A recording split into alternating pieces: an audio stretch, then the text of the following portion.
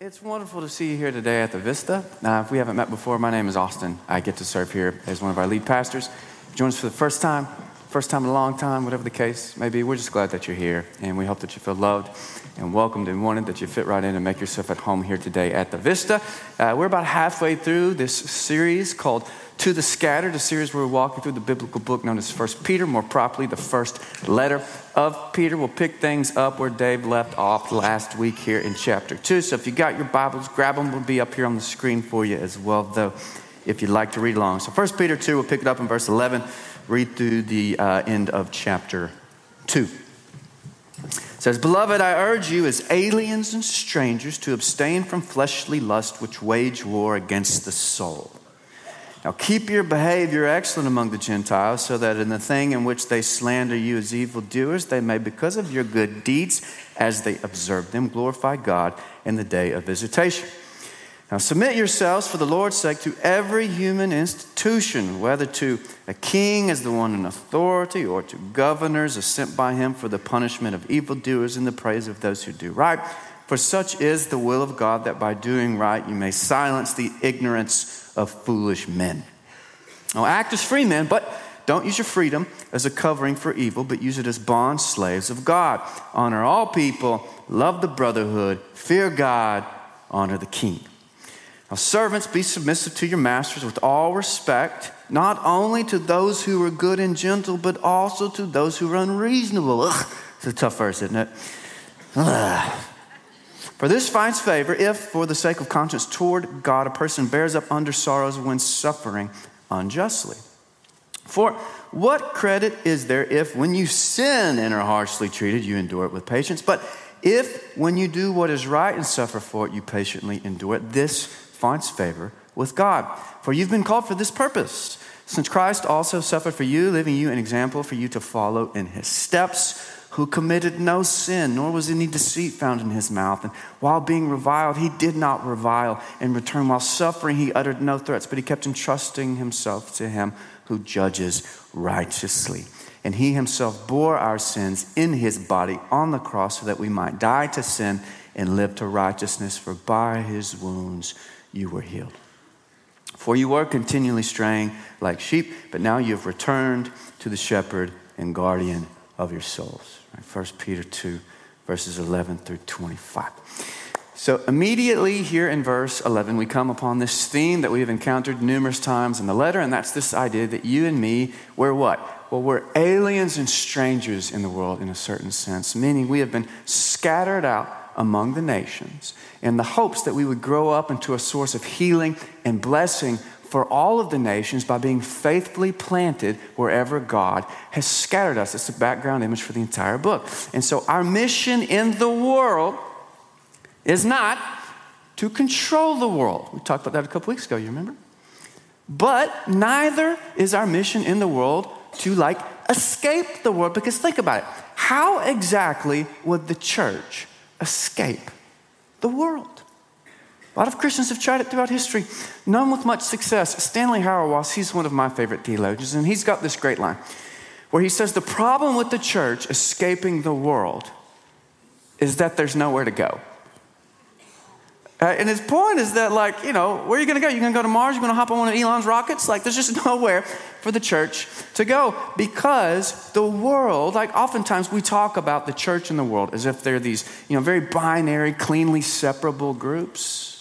That's just not how it really works, is it? Because look, the world is filled with the church. Look around. The world's filled with the church. And the church is filled with the world, because the church is filled with sinners who exist in the world even while existing in the church.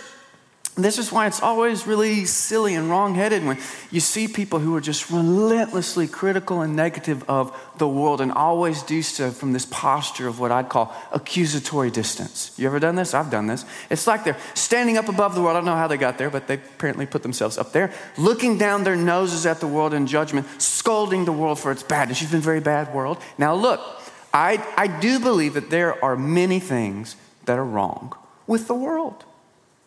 But I've also found it very safe and biblical to assume that just about anything that I find wrong with the world is probably wrong with me too. I don't know about you, but I haven't found anything out there that's not also very much in here. And this brings us to the second part of verse 11, wherein we aliens and strangers are called to, I quote here, abstain from fleshly lust which wage war against the soul. What we see explicitly stated here is everywhere else implicitly assumed throughout Scripture, and that is that every single one of us is caught up in this cosmic spiritual battle wherein fleshly lust wage war against the soul. Or, as Fyodor Dostoevsky once put it in The Brothers Karamazov, this is a really great little quote here, God and the devil are fighting, and the battlefield is the human heart. Every single human heart is a battlefield. Now, it is possible to take some of the spiritual warfare stuff a little too hysterically at times. And this hysteria usually takes the form of you blaming everything that doesn't go your way to the work of the devil. You ever done that? You ever seen anyone who does that? Why didn't you get that promotion? The devil. Why don't you say no to prom? The devil. Why did the 49ers beat the, out of the Cowboys? The devil. There might be some truth to that one. I'm not sure. There's something going on in San Francisco, and I don't like it. So that's one example of getting a little bit too hysterical. I'm reminded of the time televangelist Kenneth Copeland once said that he needed a private jet to do the Lord's work because to fly commercial was, and I quote, to fly in a tube full of demons. Okay, so that's why he needed to do the Lord's work. He thinks that's bad. He had to ride in a car with my kids, man. It's the exact same thing. So that is one example of getting a little bit too hysterical with all the spiritual warfare stuff, but there are many others. And it's a big mistake because while Scripture is clear that we are, every last one of us, in the midst of this cosmic spiritual battle, Scripture is also really clear that, the outcome is kind of secure. Because in the life, death, and resurrection of Jesus Christ, God's already won, right? There's a reason every time we see Jesus in heaven, he's doing what? He's sitting with his feet kicked up beside the Father, okay? It's a done deal. But now to work the emphasis in the other direction a little bit. While you don't want to take the spiritual warfare stuff too hysterically, you should take it seriously. You should take it very seriously. Because God and the devil are fighting it out. And every single human heart is fleshly lust wage war against the soul. This brings us to verse 12. It says this, keep your behavior excellent among the Gentiles so that in the thing in which they slander you as evildoers, they may, because of your good deeds, as they observe them, glorify God in the day of visitation. I actually like the way New Testament scholar Douglas Herink translates verse 12. Here's how he puts it. Live the way of goodness among the nations, so that they may see your good deeds and glorify God when he comes in the day of visitation. I'm a sucker for that first phrase. Anybody else? Live the way of goodness among the nations. You see, that is our evangelism strategy, just as it was the strategy of the very first Christians. One of my favorite books written a few years ago, it's called The Patient Ferment, of the Early Church, right? The Patient Ferment of the early church. And as the title implies, it tells the story of how the early Christians, right, against all odds, won over the ancient pagan world to this rather ridiculous belief that this Jewish peasant who was crucified by the Roman authorities was the Lord of all creation and Savior of the world. It's pretty astonishing that the earliest Christians did this. And I don't want to spoil the book for you, but in the event that you don't read it, the book's major conclusion is that the earliest Christians won over the ancient world with genius marketing stuff like this.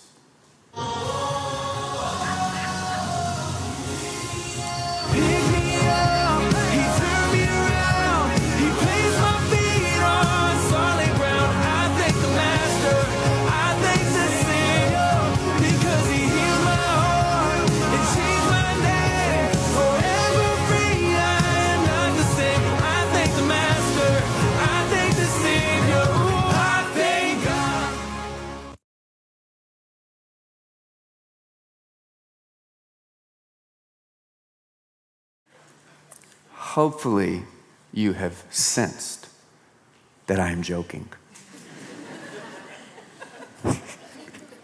Because actually, the earliest Christians won over the pagan world to the belief that Jesus Christ was Lord by simply living true, good, and beautiful lives. Not by making perfectly airbrushed videos of beautiful college students doing terrible lip syncs of worship songs, looking like a bunch of morons. I love the way Cyprian, he was this 3rd century bishop. Here's how he put it, man. He was a no-nonsense fellow. I like him a lot. He said, look, beloved brethren, we are philosophers not in words, but in deeds. We exhibit our wisdom not by our dress, but by our truth. We know virtues by their practice, rather through boasting of them. We do not speak great things, we live them. Amen? We don't lip sync great things, we just live them. I'd be willing to bet that no matter who you are, no matter how much spiritual dysfunction you have in your life, some part of you is drawn to this idea that there is a way of goodness and you were made to walk in it. Some part of you is drawn to it. That's why you're here today. Even if you didn't know it, that's why you're here today. You're drawn to the way of goodness. And so how do you do it? How do we walk the way of goodness? Well, do you want the good news or the bad news? We'll start with the good news. The good news is that Peter lays it all out very clearly. It's very difficult to miss it. You don't have to wonder how to do it. It's super clear. The bad news is that I do not think you're going to like it very much, okay? Verse 13, here's how you walk the way of goodness. Submit yourselves to every human creature because of the Lord. I don't know if there are any marketing majors in the room today. If there are, I want to run this by you.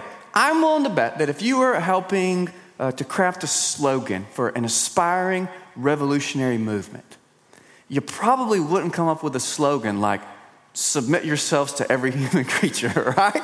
I mean, it is tough to think of a more not revolutionary slogan. The closest one I'd come up with would be something like, Viva la revolución!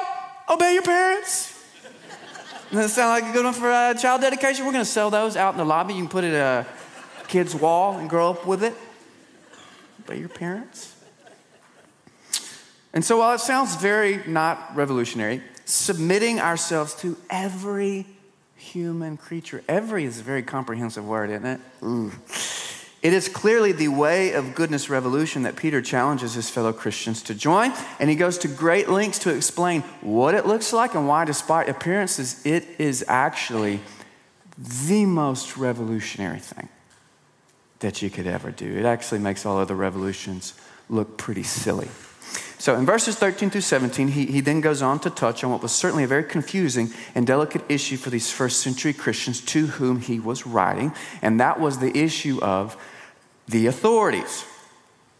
And if you think that we modern people have a complicated relationship with the authorities, I'd like you to imagine for just a second being one of these first century Christians who's living in the shadow of the Roman Empire, okay? The same Roman Empire who not very long ago had unjustly convicted and crucified Jesus Christ and was increasingly persecuting you. I'm talking real life persecution, not slap on the wrist, persecuting you for doing the same. I want you to imagine that. And so all that to say, no matter how bad you think we've got it now or how bad it's trending, they had it much, much, much, much worse. And what Peter says here is more or less the same thing that the Apostle Paul says about the authorities in Romans 13 and Titus 3. We'll read them. He says, every person is to be in subjection to the governing authorities, for there is no authority except from God, and those which exist are established by God. Therefore, whoever resists authority has opposed the ordinance of God, and they who have opposed will receive condemnation upon themselves. Titus 3, 1 through 2, it's going to sound very familiar. Remind them to be subject to rulers, to authorities, to be obedient, to be ready for every good deed, to malign no one, to be peaceable, gentle, showing every consideration for all men. Now, the church, capital C, has always wrestled with these verses because the church has always recognized that a rigidly literal interpretation of them would lead us to some pretty untenable conclusions. So for example, whatever Peter and Paul are saying here about obeying the authorities, they're clearly not saying that you should just obey the authorities no matter what. Because if the authorities tell you that you have to curse Jesus Christ and worship the Travis Kelce, Taylor Swift, Spirit Love Force that's apparently alive and well and at work in the world, Well, in that event, we might have to practice a little bit of civil disobedience, wouldn't we? I think we would. I don't think we could do that. And this is the same tension that Martin Luther King Jr. navigated with such brilliance and wisdom back in the civil rights movement. Because King, like Peter and Jesus and Paul before him, correctly discerned that when the authorities seek to impose injustice and unfaithfulness upon us, we have to resist. We have a theological and moral obligation to resist, and we must do so fiercely. But even our fiercest resistance must still include a deep gentleness, humility, and even respect. Because if Jesus Christ was not above treating Pontius Pilate with gentleness, humility, and respect, then man, you are not above it either. You're not above it either. And I think that most of us, for the most part, we can get behind this idea of respecting those in authority, can't we? I think we can. I think we can get behind this idea of respecting those in authority. So long as we agree with those who are in authority. Like, I remember back, it wasn't too long ago, when George W. Bush was president. And as you'll probably remember, more liberal or progressive folks, they're very frustrated by George W. They said a lot of bad things about him. And some conservative Christians were very quick on the trigger with the old honor the authorities verses. And you know what? It's true. We just read them. Those verses are absolutely in the Bible. But then when Barack Obama became president, all of a sudden those very same Christians had no problem criticizing the president. And wouldn't you know it, those liberal and progressive Christians who hadn't seen their Bibles in a while, they found them and they dusted off, and they loved those submit to the authorities verses, right? All of a sudden, oh my Lord, they love those verses. And back and forth it goes. My side is in office, submit to the authorities. My side is out of the office, drain the swamp. Back and forth it goes, a tale as old as time. This brings us to verses 19 through 21. Let's read them again. It says, "For this finds favor, if for the sake of conscience toward God, a person bears up under sorrows when suffering unjustly. For what credit is there if when you sin and you're harshly treated, you endure it with patience? But if when you do what is right and suffer for it, you patiently endure it, this finds favor with God. For you've been called for this purpose, since Christ also suffered for you, leaving you an example to follow in his steps." Okay, and so notice that the purpose for which we have been called is to follow in Jesus' example by being willing to submit ourselves to every human creature. Even when, and especially when, that submission means that we have to suffer unjustly. And to just say it plainly, this kind of sucks, doesn't it? Because have you ever suffered unjustly? Man, I don't think of myself as someone who's experienced a ton of unjust suffering in my life, but I've experienced some because I'm a human and every human has experienced some. And the little bit that I have experienced has been the most frustrating thing I've ever endured in my life. It makes me want to hurt somebody, not honor and submit to somebody. And so why would we do something so ridiculous? Because it is kind of ridiculous. Well, Peter's rationalization in verses 22 through 24 is pretty straightforward, isn't it? Why would you do something this ridiculous? Well, because it's what Jesus Christ did for you. That's why you do it. Let's read verses 22 through 24 again. He, talking about Jesus, he committed no sin, nor was any deceit found in his mouth. And while being reviled, he did not revile in return. While suffering, he uttered no threats, but he kept entrusting himself to him who judges righteously. And he himself bore our sins in his body on the cross so that we might die to sin and live to righteousness. For by his wounds you were healed. And so if you are someone who finds it ridiculous, and I get it because I kind of do too. If you're someone who finds it ridiculous that you would be asked to suffer unjustly, then you do not understand what Jesus Christ did for you. The weight of it has not sunk in on you. You are somehow under the illusion that this is not what Jesus Christ has done for you. Because the most tangible manifestation of the way of goodness, the clearest sign that the power of the gospel is at work and it's unleashed on the world, is our spirit-empowered willingness to suffer injustice without resentment. And this brings us to one final very important question, right? Namely, okay, what if we do this? It's hard. What if we suffer injustice without resentment and it doesn't work? Meaning it does not cause those who are hurting you, oppressing you, to repent and see the light. It's a great question. I think there are a couple of important things to say in response to it. First off, we are not told to suffer injustice with gentleness, humility, respect, and without resentment because it works. Rather, we're told to do it. Why? What did Peter say?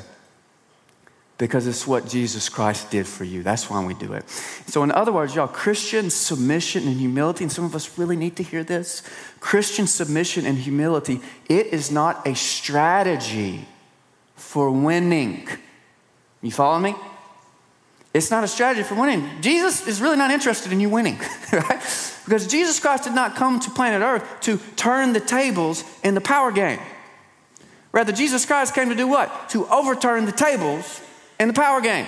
Jesus did not come to turn the power pyramid upside down, put those on bottom on top, those on top on bottom. No, Jesus came to invite all of us to stop playing this silly, stupid king of the mountain power game that we all seem to think is the only game in town. Jesus did not come to turn the tables, but to overturn the tables. The philosopher Jacques Ellul put it really well when he said this, y'all.